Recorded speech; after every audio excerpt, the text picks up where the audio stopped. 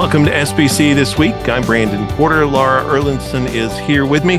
Laura, Hi, thanks Brandon. for joining me. Hey there. Thank you. Good to be here. Yeah. So, fall is in the air. Things are cooling down here across Middle Tennessee. I love it. Absolutely. But still no pumpkin spice latte, No. right? No, thank you. Okay. I'll have just a regular coffee. Thank you. Okay. All right. So, it's been a tough week at our house since the baseball season has ended. Yeah, that was a hard one. Yeah, which it actually has not ended yet, but well, for you though, did. For your household, it's over. It did. That's right. Yep. So we have moved on to college football in our house full force. But your Hilltoppers didn't do so good this week either. Yeah, thanks for bringing that up. So yeah. So you have to explain a little bit. So I'm a graduate of Western Kentucky University, and Baptist Press reporter extraordinaire Scott Barkley is a graduate of Jacksonville State University. Yes, and, the Gamecocks. Yes, the great mighty Gamecocks of Jacksonville State. Yeah. So these smaller schools, they play on crazy nights so that they can get picked up by major networks. And sure enough, the Western Kentucky University Hilltoppers took their game to Jacksonville State on Tuesday night. That's when college football goes down now, is on Tuesday nights. It's Tuesday night. It's crazy. Yeah. And the Toppers lost on the last minute. The Toppers, who were picked to win the conference, lost to Jacksonville State as time expired. And Scott enjoyed it thoroughly. He did. Yeah. Yes, he did. Yep. Kept me up past my bedtime, texting me to make sure that I was well aware of the defeat. So I don't know if George and Brad are going to mention that on the Gospel and the Gridiron this week. It might make it. You never know. It could be. So we'll have to tune in and see if they add that into their podcast. I'm sure Scott would be delighted to hear them talk about Jacksonville State. Yeah. He would. So, well, the fall also means lots of trustee meetings across the SBC. It means that state conventions are meeting, local associations are meeting all across the country as they prepare for their state convention meetings. And so we're going to talk about a number of those things as the podcast continues here. First, though, we want to thank our presenting sponsor, which is Subsplash. If you're a pastor who wants to engage with your congregation and build connections beyond weekend services, Subsplash can help. Subsplash allows your community to access messages, resources, and even give from one place, helping congregations connect in ways you never could have before. Learn more at subsplash.com/SBC. When you use that link, you'll get a special discount, but you have to use the link. Again, it's subsplash.com/SBC. Well, Laura, as we get to the news this week on SBC This Week, we have to turn our focus first to Israel and the Middle East and just the continuing tension and sorrow there as the situation unfolds in the Middle East. Mm-hmm. Yeah, and of course, all eyes were on that hospital this week in Gaza, where there was an explosion. Of course, there are varying accounts as to what exactly happened and how dire it was and how many casualties there were. But the interesting thing for Southern Baptists, and a story that we had in Baptist Press this week, was the Baptist history of that hospital. It was begun in the late 1800s, but from 1954 until 1981, it was owned and operated by Southern Baptists. Wow. That hospital. And Southern Baptists worked there up through the 1990s and perhaps even later.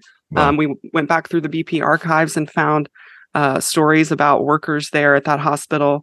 And of course, nowadays, IMB is very, as they should be, very tight with what they say about where workers are and things of that nature. But we did have a spokesperson tell us that no matter where in the world anyone is, anytime there's a crisis, especially one of this magnitude, leadership is just in constant contact with people, moving them around and keeping them safe and out of harm's way. And so we can be assured of that.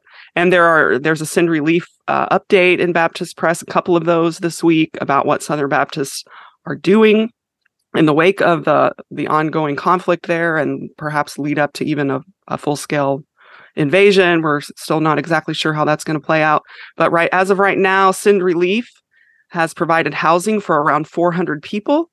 They have provided temporary bomb shelters and tents They have provided cots and bedding, Hmm. toilets, showers, and even trauma counseling. Yeah. Yeah. So we definitely want to continue to pray for our brothers and sisters in the Middle East. Pray for believers who are,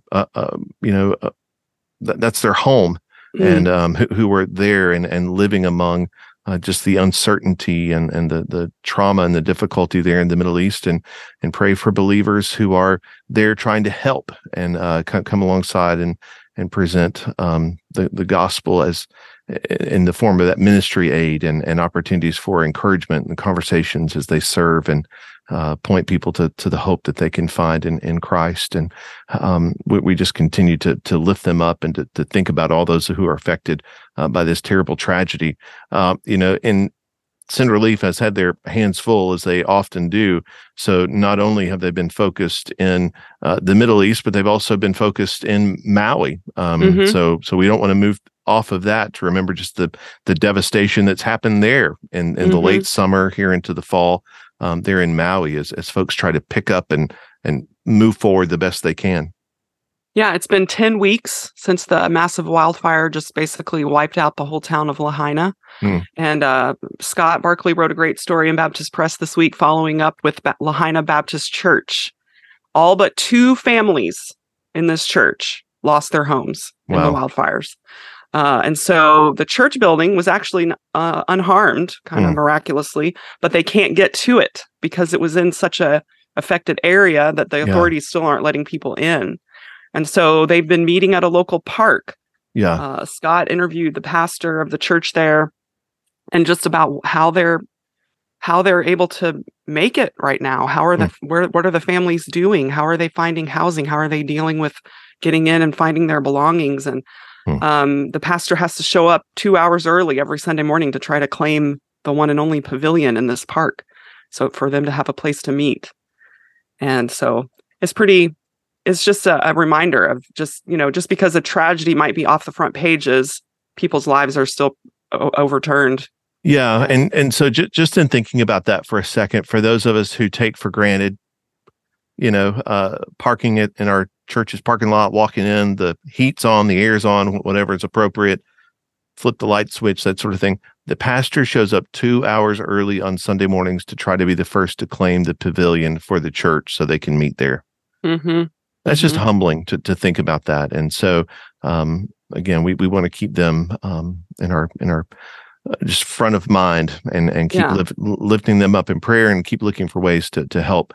Well, here's the bright spot. In addition, of course, to Hawaii disaster relief, the Baptist convention there, Southern Baptists from these state conventions, disaster relief have been deployed to help. And that's Arizona, California, New Mexico, the Pacific Northwest, North Carolina, Texas, and Utah, Idaho. It's fantastic. So that's pretty exciting. Absolutely. Absolutely. So we're thankful for them coming alongside and being a great help there.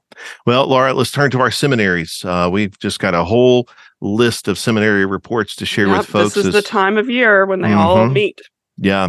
So let's start down in Texas. Let's start at Southwestern. And before we get to their trustee report, I just want to point folks to the story on Baptist Press, where we learned that former Southwestern President Adam Greenway sent a letter to the seminary this week demanding $5 million and threatening to sue. He claimed disclosures earlier this year of financial records humiliated him and harmed his job prospects. Obviously, the seminary has a bit of a different perspective on that, and you can get those full details in our Baptist Press story. Yeah, that's right. Trustees also met this week, and President David Dockery celebrated what he says are indicators of what the Lord has been doing. He said one of those was just the unity that displayed on the board, that all of the votes they took were unanimous. That there's been enrollment growth, and there appears to be very good morale among the students and the faculty. Yeah, it's good. More than $3 million was donated in the last fiscal year, which they were excited about. And so he said, you might remember earlier this year, they received a warning from their accrediting agency. And Dockery said that is very serious, and they are taking it very seriously, and they're certainly not where they want to be yet, but they are moving in the right direction. So a very encouraging trustee story there from Southwestern. Yeah, fantastic. Also, encouraging word from New Orleans. Their seminary trustees met. Norris Grubbs, the provost, shared with trustees that he was encouraged by both upward trending enrollment and the faculty's commitment to the local church. And he shared some very specific ways that they are seeing that fleshed out through the work that's happening there at the seminary. Trustees heard an optimistic report concerning the institution's academic contribution and the activities that are happening in the Office of Spiritual Formation. And so very encouraged there by the work on the campus in New Orleans and the leadership there from Jamie Dew and all the great things that are happening on the seminary campus there. And Midwestern trustees also met this week, Midwestern Baptist Theological Seminary in Kansas City. And they celebrated record enrollment. For the first time ever, wow. Jason Allen, the president there, said that there are more than 5,000 students enrolled when you combine the seminary and Spurgeon College. Wow. So that's a lot of students, and they were celebrating that growth, and as well as a newly renovated Spurgeon College residence hall. Trustees were able to see that dedicated and had a barbecue lunch, from what I understand. It looked pretty good. I saw the pictures. Yeah, sounded like quite a barbecue lunch. Yeah. Pulled out all the stops. That's right. Well, Kansas City barbecue is pretty legit. It's good stuff. Yeah. Absolutely. Well, we saved, Laura, maybe the most historic for last here. Yes. So also Southern Seminary trustees met in Louisville this week, and they celebrated the 30th anniversary of Al Mohler's inauguration as president. That is pretty substantial. That's a pretty long tenure in any kind of position, but as president of a seminary, I would say that's pretty historic. Yeah, milestone. Yeah. And so in those 30 years, Southern Seminary has sent out 15,000 graduates. Wow. And the culture on the campus is one of joy and vibrancy. And I think so much of that can be contributed to Mohler and his leadership. Absolutely. And Joshua Powell is the trustee chairman. And he said, Mohler's impact has been inestimable. Inestimable. And I know you told me that you didn't think I could say that word, but I just did. So, you did. Underestimated your ability to say inestimable. I am inestimable in my ability to pronounce words. That's right. No. So he said and not only has he been inestimable as a president of a seminary, but just as a spokesman in the larger Southern Baptist world and really the evangelical world. Yeah. Mohler is just become just a spokesman, a man of stature that everybody listens to. When he speaks, people want to know what he has to say. Absolutely. And so it was a pretty big celebration. Hundreds of people turned out to celebrate him and his wife, Mary, this week in Louisville. Yeah. Trustees also adopted a resolution. Obviously, that's very appropriate. They ought to do that. Just thanking him and his wife, Mary, and her contribution has been significant as well over these decades. I see. Did you want me to say inestimable again there? I did. Good job. And so grateful for the work that she has contributed to so many there through the ministry that's happening at Southern Seminary. Well, some of you may have received something in your inbox this week. Churches received a survey from the cooperation group, and we sure hope that you did not hit delete because that's right. Something that the cooperation group is hoping you will fill out and send back to them. Yeah, a lot of times if you get an email you weren't expecting, you don't know what it is, and so maybe you wouldn't even open it. But we would encourage you to pay attention and look for this email. The SBC's cooperation group, which we've talked about on the podcast a few times already in the last few months. This group, now you'll remember, was formed because messengers adopted a motion at the annual meeting in New Orleans asking a group to study what does it mean for a church to be in friendly cooperation. And so this group is sending out a survey. Lifeway Research is conducting the survey. They're attempting to send it to every Southern Baptist church. And so that went out yesterday. A lot of I've already heard and seen on social media, churches have already received it and filled it out and turned it in. Other churches are asking, hey, I got this email. What does this mean? Am I supposed to do this? It is legit. If you get it, please fill it out and have your voice be heard. If you don't get it, then you can go to Lifeway Research. There's an email address in the Baptist Press story about this that you can send an email to and make sure that they have the right email address on file so that you can be sure to be counted. Yeah, and so that's a good word there, Laura. The emails were coming out in waves, I guess. Is that a way that I can say that? So yeah, maybe. Yeah. So they didn't just like release 47,000 emails all at once, so that they were doing them in waves. And so that started on Wednesday, October the 18th. I'd say give it, maybe till Friday the 20th or Saturday the 21st. And if you haven't received it, then like Laura said, that there is a link in that Baptist Press story where you can email Lifeway and they will send you the survey and you can fill that out and get it back to them. So it's based on your SBC ID.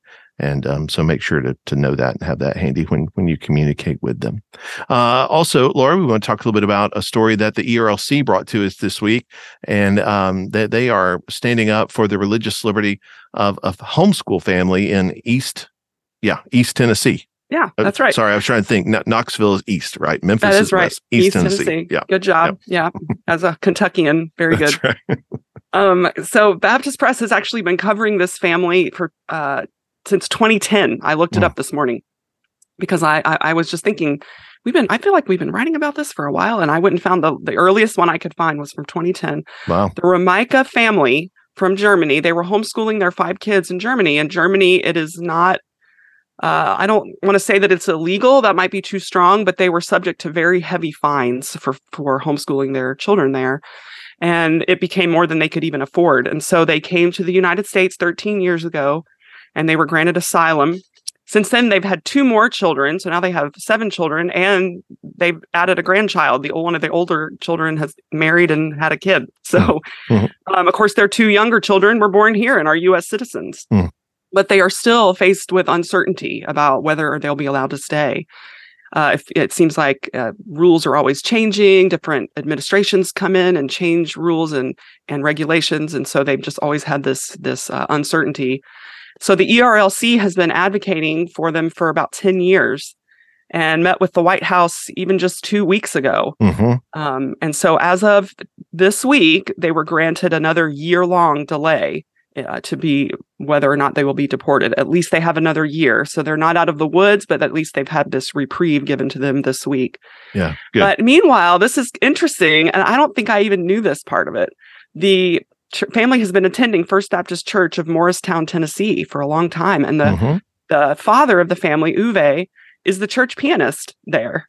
And he also is the staff accompanist. See, I can say inestimable, but I can't say accompanist. At Carson Newman University there in East Tennessee, which is one of our Southern Baptist schools there. So it's just, so not only is it a religious liberty story, but it's a Southern Baptist story. It is, absolutely. So we're grateful for them and the favor that's been shed on them for this next year, and hope that continues going forward. Laura, at BP this week, we've had a prayer guide to be released, and we're working on other resources related to the conflict in the Middle East. Send relief course for churches that are wanting to begin compassion ministries. We have a story on that. Lifeway released a study on women's ministry. That was interesting. Very thorough, long story. Very interesting story about women's ministry. Yeah, go check that out. Yep, absolutely. State of the Bible report on folks reading the Bible outside of just the Sunday morning worship service. I thought that had some interesting information in it. And then Sunday, which is October the 22nd, is the day of prayer for associational missions on our SBC emphasis calendar.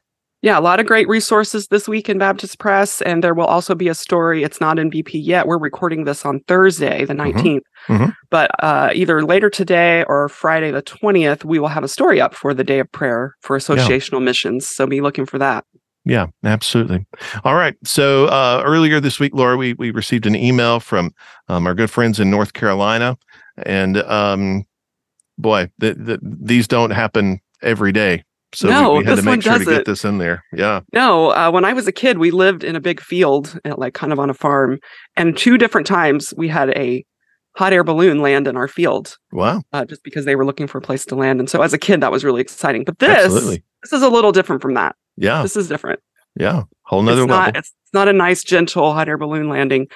So Sunday morning, just like normal. People are there getting ready for the early service. Volunteers, leaders are there. This is Oak Island, North Carolina, Beach Road Baptist Church. All right. About 8:00 in the morning. They hear a loud crash. They assume it's a car wreck. And so the associate pastor immediately calls 911 and gets to the scene and realizes it is not a car wreck. It is a plane crash. Wow. A small little single engine plane.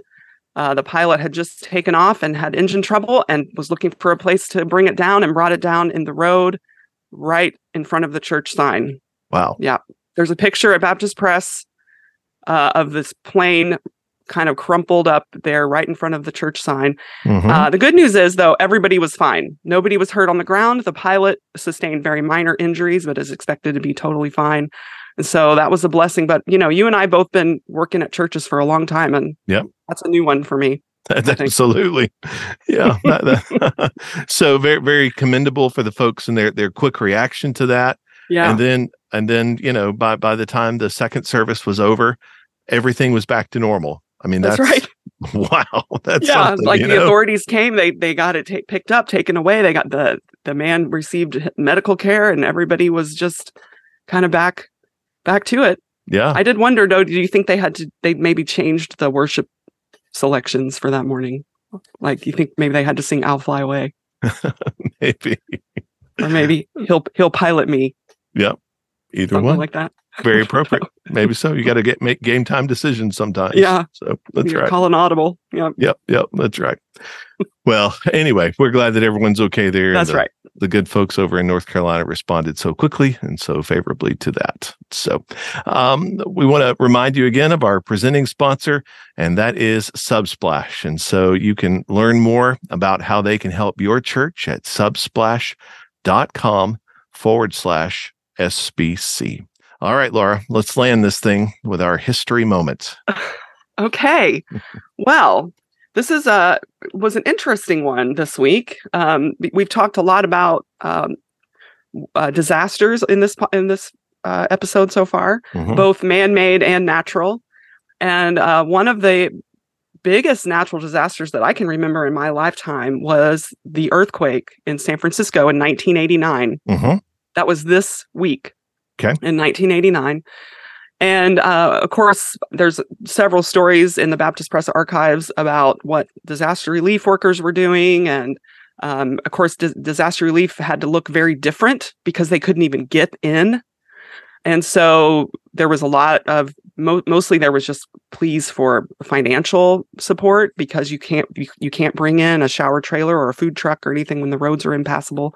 And so there's some stories about that. But there was a particular Baptist Press story from that week.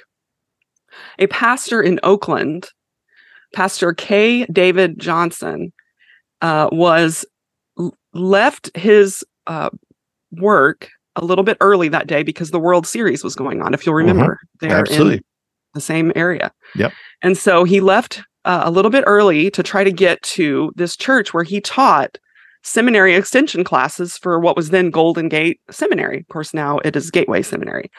But so he taught a seminary extension class at 6:00. So he left a little early to get there because he knew there was going to be World Series traffic. The fact that he left early kept him from being on Interstate 880, which is the one that collapsed. If you remember, it collapsed and killed a lot of people. It was tragic. So he wasn't on the bridge. And he made it to his destination in time to teach his class, but then ended up getting stranded there because of the earthquake. And so his wife and children and his church members, because this is before cell phones, and even if there had been, there may not have been any cell towers. Nobody had electricity. Phone lines were all down. Nobody knew whether he had even survived until 11 a.m. the next day, and he was able to get in touch with his wife. And so it was just a very powerful story. He said, "I realized that for the mercy of God, I could have been on the bridge or the 880 freeway at the very moment of the earthquake." And so, but he just talks about that harrowing night where he spent in this other church building with this other pastor, not able to leave. The roads are impassable, not able to call anyone, not able to let his wife know that he was okay. He didn't know if his wife and family were okay because they couldn't communicate with each other. And he said, "I'll remember this night for as long as I live." That's what he said. Wow. Well, I certainly remember that night. Do you remember that? I do. Yeah. Yeah. It was crazy. I think a lot of people were just watching the World Series and absolutely have no idea what is going on. Yeah. I can still see the image in my head right now. It was during the pregame warm-up when I think Al Michaels was the commentator and said, "I think we're having an earthquake." And sure enough, the cameras start shaking. And absolutely. And it was not a typical little tremor that they experienced there all the time. It was a big deal. Yeah, absolutely. Laura, thanks for that history moment. Definitely something that has made an impact on a lot of people. State conventions really ramping up like we've talked about. So, Laura, I'm headed out, Lord willing, next week, going to Mississippi, and then also headed to Utah and Idaho. I know the California convention is happening next week, just all over the place. And so keep up with those at Baptist Press and all the other things that are going on across the SBC. Yeah. That's right. It never stops. There's always plenty to talk about, plenty to write about. And so we appreciate you joining us this week for SBC This Week. And stay tuned at Baptist Press as always. There's something for you to read there.